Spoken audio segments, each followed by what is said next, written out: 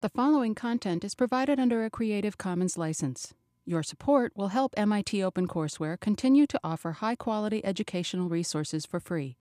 To make a donation or to view additional materials from hundreds of MIT courses, visit MIT OpenCourseware at ocw.mit.edu.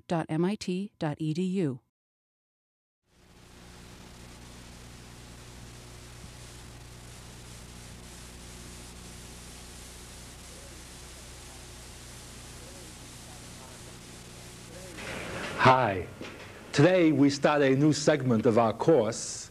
It could be entitled Techniques of Integration, and a subtitle could be The Difference Between Knowing What to Do and Knowing How to Do It. You see, essentially in this chapter, it shall be our aim to develop various recipes, you see, to evaluate the inverse derivative. So, in fact, let's call it that, some basic recipes. The idea is something like this. Let's start with an easier problem. Let's suppose we start with a differentiable function g. Suppose, for example, that g prime is equal to f. Then in terms of the language of the indefinite integral, or the inverse derivative, what we have is that the indefinite integral of f of x with respect to x is then g of x plus c. Now, you see, the harder problem is the inverse of this. You see, what we're going to be talking about is how do you find f once g is given, but techniques for finding g once f is given. And as we've seen on several occasions already, that given f, it is not that easy in general to find a function whose derivative is f. In fact, in many cases, we can't do it as explicitly as we would like to, no matter how sharp we are. For example, I've just reviewed this so that you can think of this in one block. Given f, the required g may not exist in familiar form. I don't want to pin down what familiar means any more than that right now.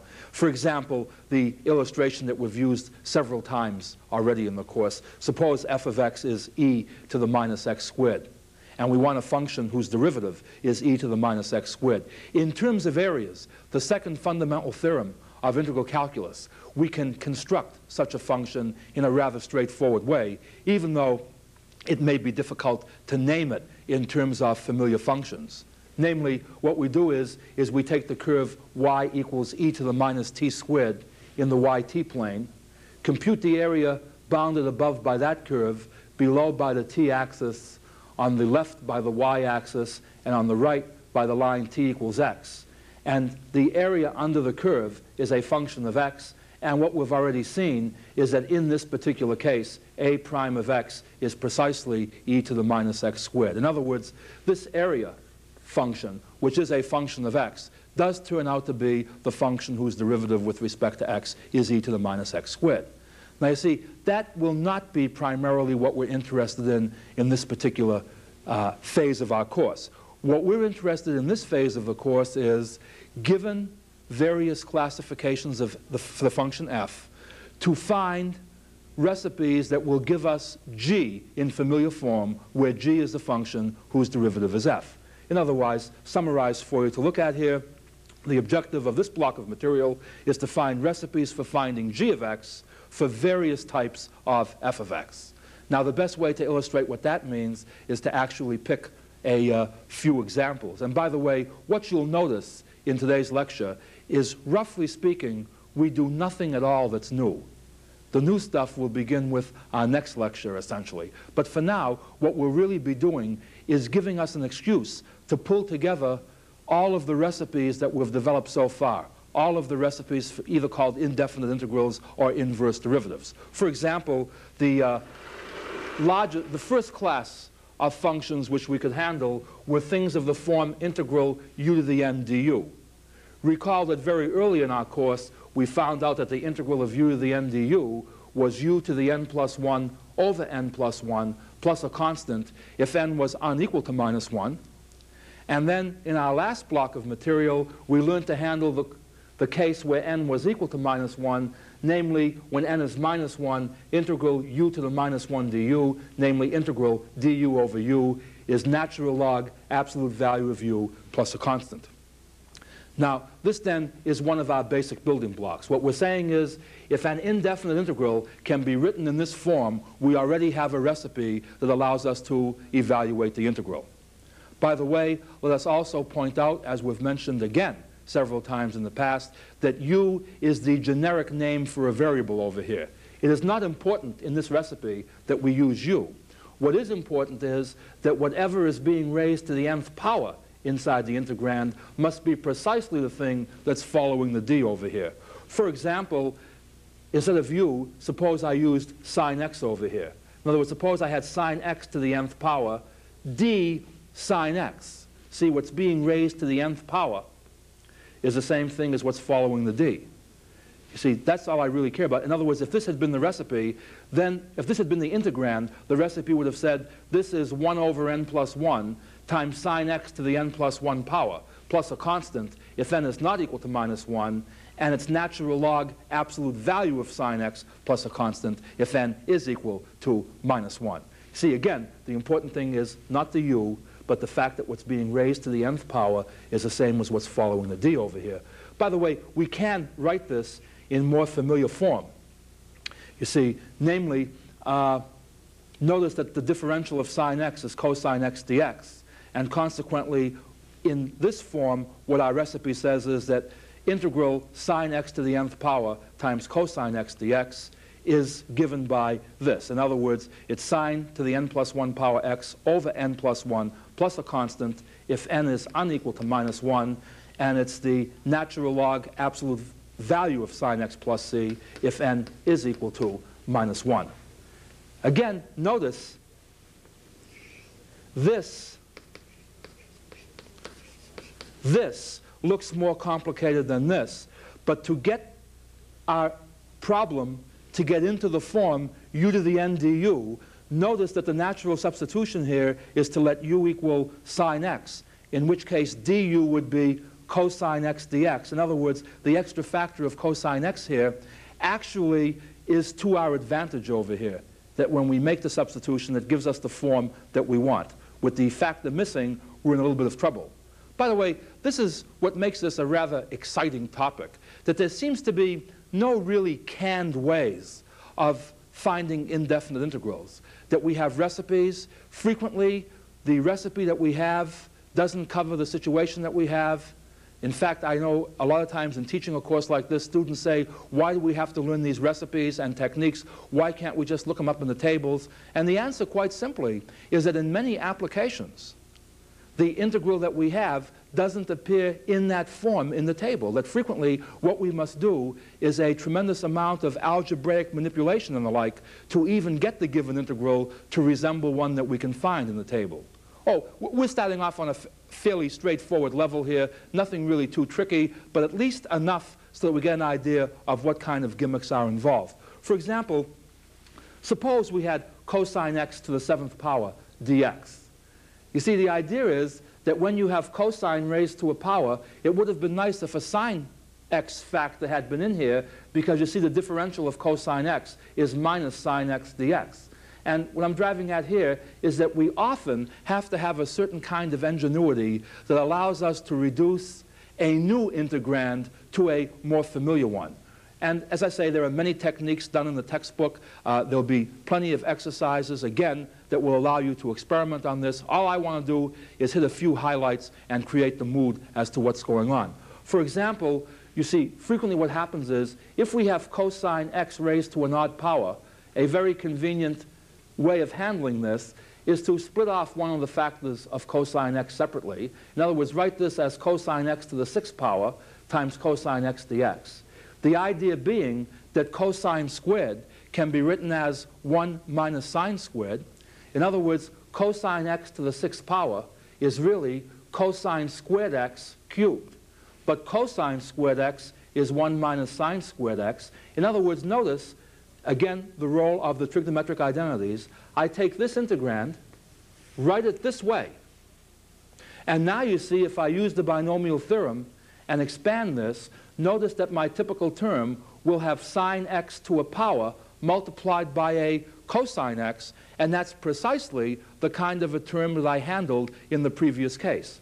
You see, and again, I'm not going to bore you with the details here. That is the easiest part of the problem. The hard part is getting to understand why one would want to use this particular kind of form. Oh, another variation is what happens if the cosine is raised to an even power rather than to an odd power? How do we handle that? And again, the same kind of use of trigonometric identities. For example, it would not be to our advantage in this case to replace cosine squared by 1 minus sine squared, because then we would wind up with the same kind of integrands that we started with, only using powers of sine instead of powers of cosine. You see, the idea is that if we have a power of sine, we want a cosine factor to accompany it. And inversely, if we have a power of cosine, we'd like a factor of sine to accompany it. Why? So that we can get the integral into the form u to the n du. In this particular case, a very common device is to invoke the identity that cosine squared of an angle is 1 plus cosine twice the angle over 2. You see, again, this is where all of these particular identities come into play. It's not a case of saying, let's learn these identities so that we can recite them. It's a case of getting into a situation where you want a certain answer, can't handle it conveniently in the form that you're in, and hope that you can pick off a synonym that allows you to tackle the problem more successfully. That's where this becomes a matter of insight, lucky guessing, skill, whatever you want to call it. You see, it's one thing to transform an integral into an equivalent one, and another thing to have that equivalent integral be something that you can handle. Well, at any rate, for example, in a problem of this type, a tendency is to write cosine 6th theta as cosine squared cubed. Cosine squared theta is 1 plus cosine 2 theta over 2. To cube this, we can take out the factor of 1/8. You see, we use the binomial theorem to expand 1 plus cosine 2 theta cubed. And notice that of the terms that we get, this term we can handle. This term we can handle is just cosine to the first power, which involves a sine term when we integrate. And here's a cosine cubed, but we've just seen how you can handle something to an odd power, so that reduces this term to a type that we can handle. And then we see what? That we have another term in here, which is cosine squared 2 theta. That's an even power of cosine. Again, we do what? We write cosine squared 2 theta as 1 plus cosine of twice this angle. That's 1 plus cosine 4 theta over 2. In other words, we keep reducing these things, always hoping to break them down into collections of problems that we solved before. And as I said, these are things that we'll drill on in the exercises, and I think it will become more meaningful there. Here, as I say, the main aim is to create the mood that what we're trying to do is to reduce unfamiliar problems to equivalent familiar ones to which we already know the answer. Now, again, in the way of review, sometimes an integrand occurs in the form of the sum or difference of two squares. We've already handled this in terms of the inverse circular functions and the inverse hyperbolic functions. It's covered for the first time in our textbook at this particular stage of the course, and I think it's a tough enough concept so that it's worth emphasizing at this stage. So I just separate this particular type out. How do we handle sums and differences of squares? And what I intend to show is that by a suitable trigonometric function, either circular trigonometric or hyperbolic trigonometric, we can always reduce that kind of a problem to the type that we can handle. Again, to keep computation at a minimum, I have not tried to pick a rather complicated situation. In fact, I've picked ones where you can very easily look them up on the table if that was the main aim of the exercise. You see here, it's not so much that I want to get this answer as much as it is that I want to emphasize the technique that one uses. The idea is something like this. Here we see the difference of two squares. It's the square root of a squared minus x squared. What this should do for us is to suggest a right triangle whose hypotenuse is a and one of whose sides is x. That's the diagram I've drawn over here. You see, this is my reference triangle. As I say, we've done this before, but I would like to reinforce this at this particular stage, especially now that we're more familiar with both the inverse circular and inverse hyperbolic functions. At any rate, we use this reference triangle. From this triangle, the easiest relationship to pick off involving x is that sine theta is x over a, or a sine theta equals x, from which it follows that a cosine theta d theta is dx. The square root of a squared minus x squared over a is cosine theta. Therefore, the square root of a squared minus x squared is a cosine theta. If we now make this substitution in this particular integral, we wind up with integral dx over the square root of a squared minus x squared is equal to integral d theta, which is theta plus c. And since theta is the number whose sign is x over a, we have that the answer to this problem is inverse sine x over a plus a constant. Again, just a straightforward review, but a rather important technique. In our textbook, this is put in a separate section, and the technique is called trigonometric substitution. And I just wanted to show you what motivates the trigonometric substitution. The harder part, as I mentioned in our previous lecture, is how you motivate trigonometric substitutions when it's the hyperbolic functions that are involved.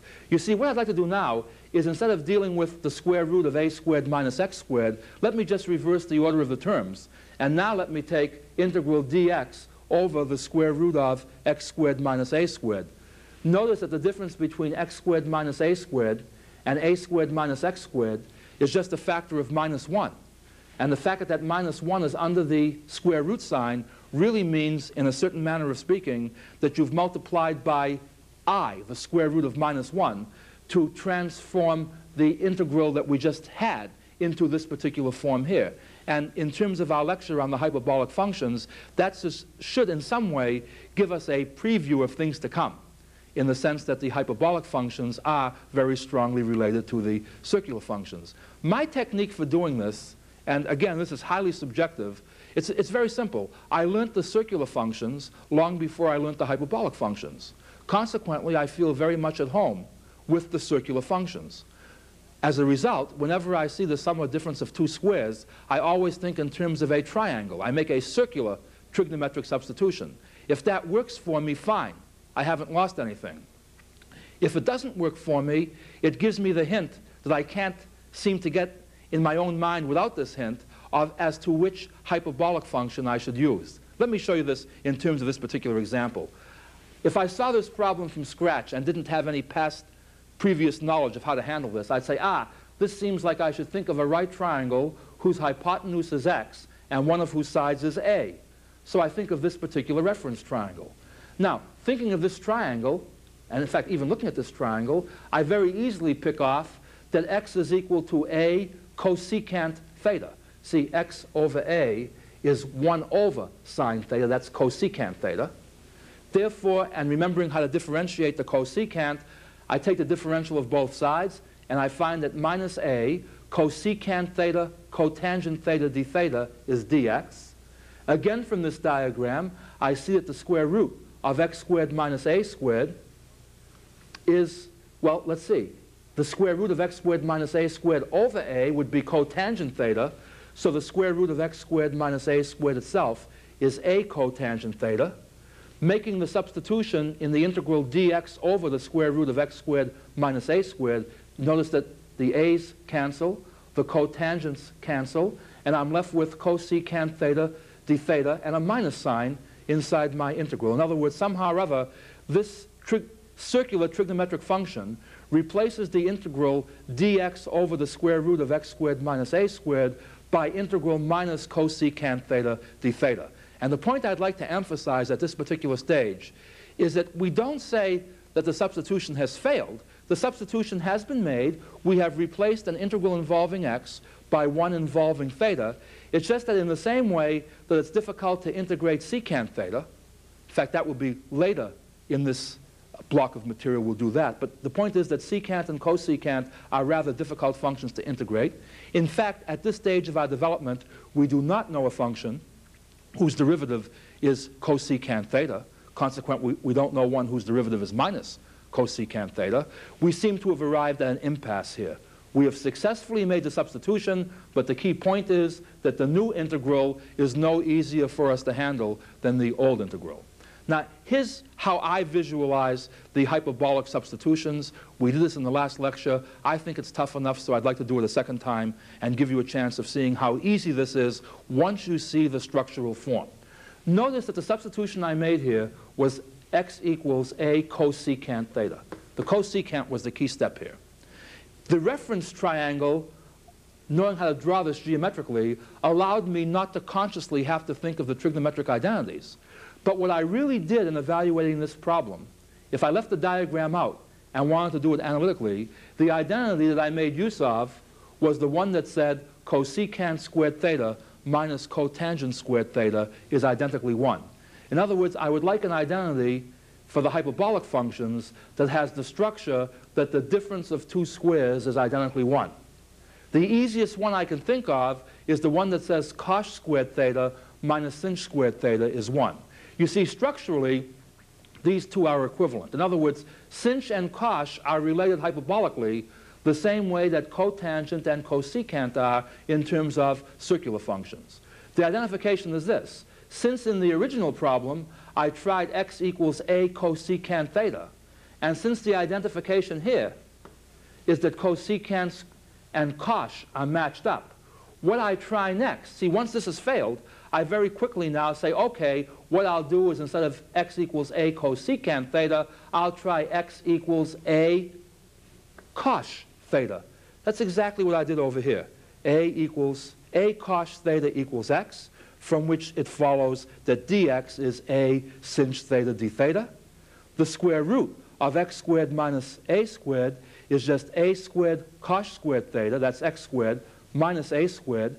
That can be written as the square root of a squared times the quantity cosh squared theta minus 1. Now the interesting point is that cosh squared theta minus 1 turns out to be sinh squared theta. In fact, if we want to just look back here for a moment, recall that's exactly what we have over here. That cosh squared theta is 1, well, cosh squared theta is 1 plus sinh squared theta. Cosh squared theta minus 1 is sinh squared theta. And you might say, wasn't that terrific? What a lucky break it was that this complicated expression just happened to be sinh squared theta, and now taking the square root, I get a sinh theta. The thing I'd like to point out is that the element of luck was removed from this at the instant that I recognized the fact that cosh and sinh were related by the same identity that cosecant and cotangent were. In other words, I rigged this thing so that when I finally had to take this particular difference, I had to wind up with an easy square root to extract. You see, I had the right structure to begin with. At any rate, to make a long story short here, dx is a sinh theta d theta. The square root of x squared minus a squared is a sinh theta. Therefore, dx over the square root of x squared minus a squared, well, look how nicely this works out. The a sinh theta cancels from both the numerator and the denominator, and it turns out that the integral that I'm looking for, dx over the square root of x squared minus a squared, is just theta plus a constant. But now recalling that a cosh theta equals x. In other words, cosh theta is x over a, and therefore theta is inverse cosh x over a, I arrive at the result that this integral is inverse cosh x over a plus a constant. In other words, what I hope that these two little examples show is that when I have the sum or difference of two squares, the trigonometric substitutions will usually give me a crack at getting an equivalent integral that will be easier to handle. What may happen is that the circular functions won't help me, but the hyperbolic ones will, or vice versa, and I hope that you see how these are so delicately connected.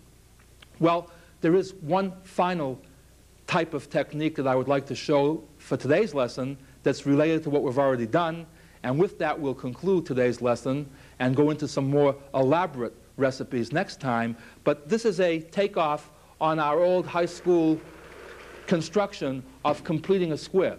In other words, let's suppose we have an expression of the form ax squared plus bx plus c. And this may sound old hat to you. You may remember this as looking pretty much like the development of the quadratic equation. You see, the idea works something like this. First of all, I can factor an a out of here. I'm assuming that a is not 0. In fact, if a was 0, I really wouldn't have a square term in here. I factor out an a, and I'm left with a times x squared plus b over ax plus c over a.